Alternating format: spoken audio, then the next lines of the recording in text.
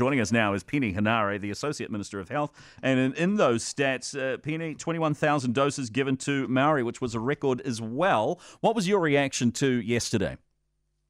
Oh, look, yesterday was hugely positive for one and all. And you mentioned the total number, which is a good thing. But I think what's also important too is the number of those who came forward for their first vaccination. And with the Maori numbers, I can tell you that over half of those numbers were first-time vaccinators. So that's absolutely fantastic. But we still know we've got more to go.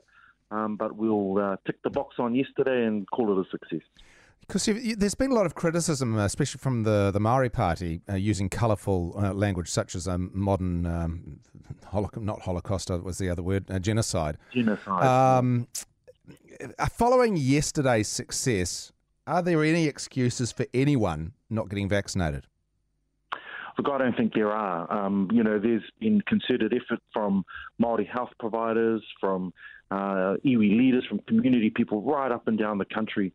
And what really gets me quite worked up about the kinds of comments that are being thrown by the Maori Party is that, it doesn't recognise the hard work that those people are doing in their communities. I've seen some amazing, innovative ways to reach out people to make sure they get the information that they need to make a decision, as well as accessibility to the vaccine.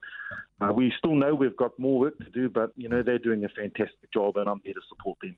Okay, so where to next? There's still 500,000 unvaccinated eligible people. So how do we reach them? Would we do another Super Saturday?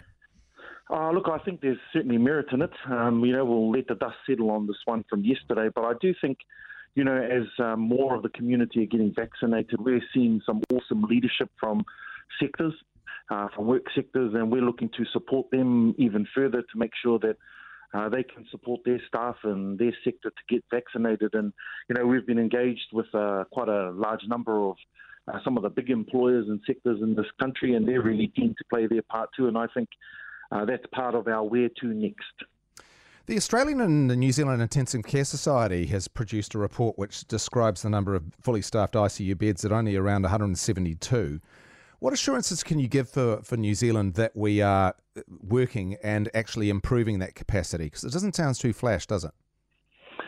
Look, Minister Little is in charge of this particular piece of work, and I've had a good look at not just the work that he's done, but also spoken with PHOs and GP clinics as well as DHBs around the country.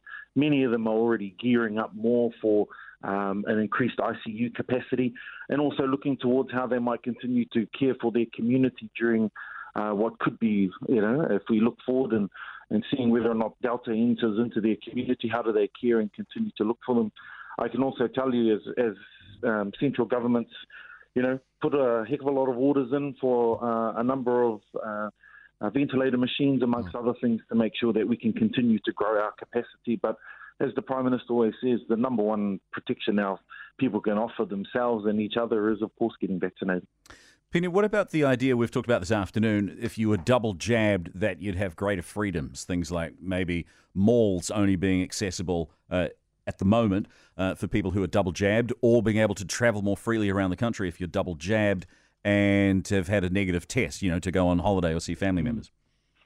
Yeah, look, I think that's actually where we're heading. If we look towards overseas examples, and we've already seen some leadership in New Zealand here where people are saying, now, at first it was you must wear a mask to come onto our premises, and now we're seeing businesses and the like saying that you can't, you won't be able to access these things unless you're vaccinated. So we've got to support them too, as well as the community. You'll know there's the talk around making sure there's an app or some ready way to show that you're vaccinated, and we've got to get that system right too, so that we can afford those who have been vaccinated that opportunity to enjoy those. Just very quickly, do we have any hint of a time frame? Because we did have that announcement a week or so ago by the digital specialists in the government.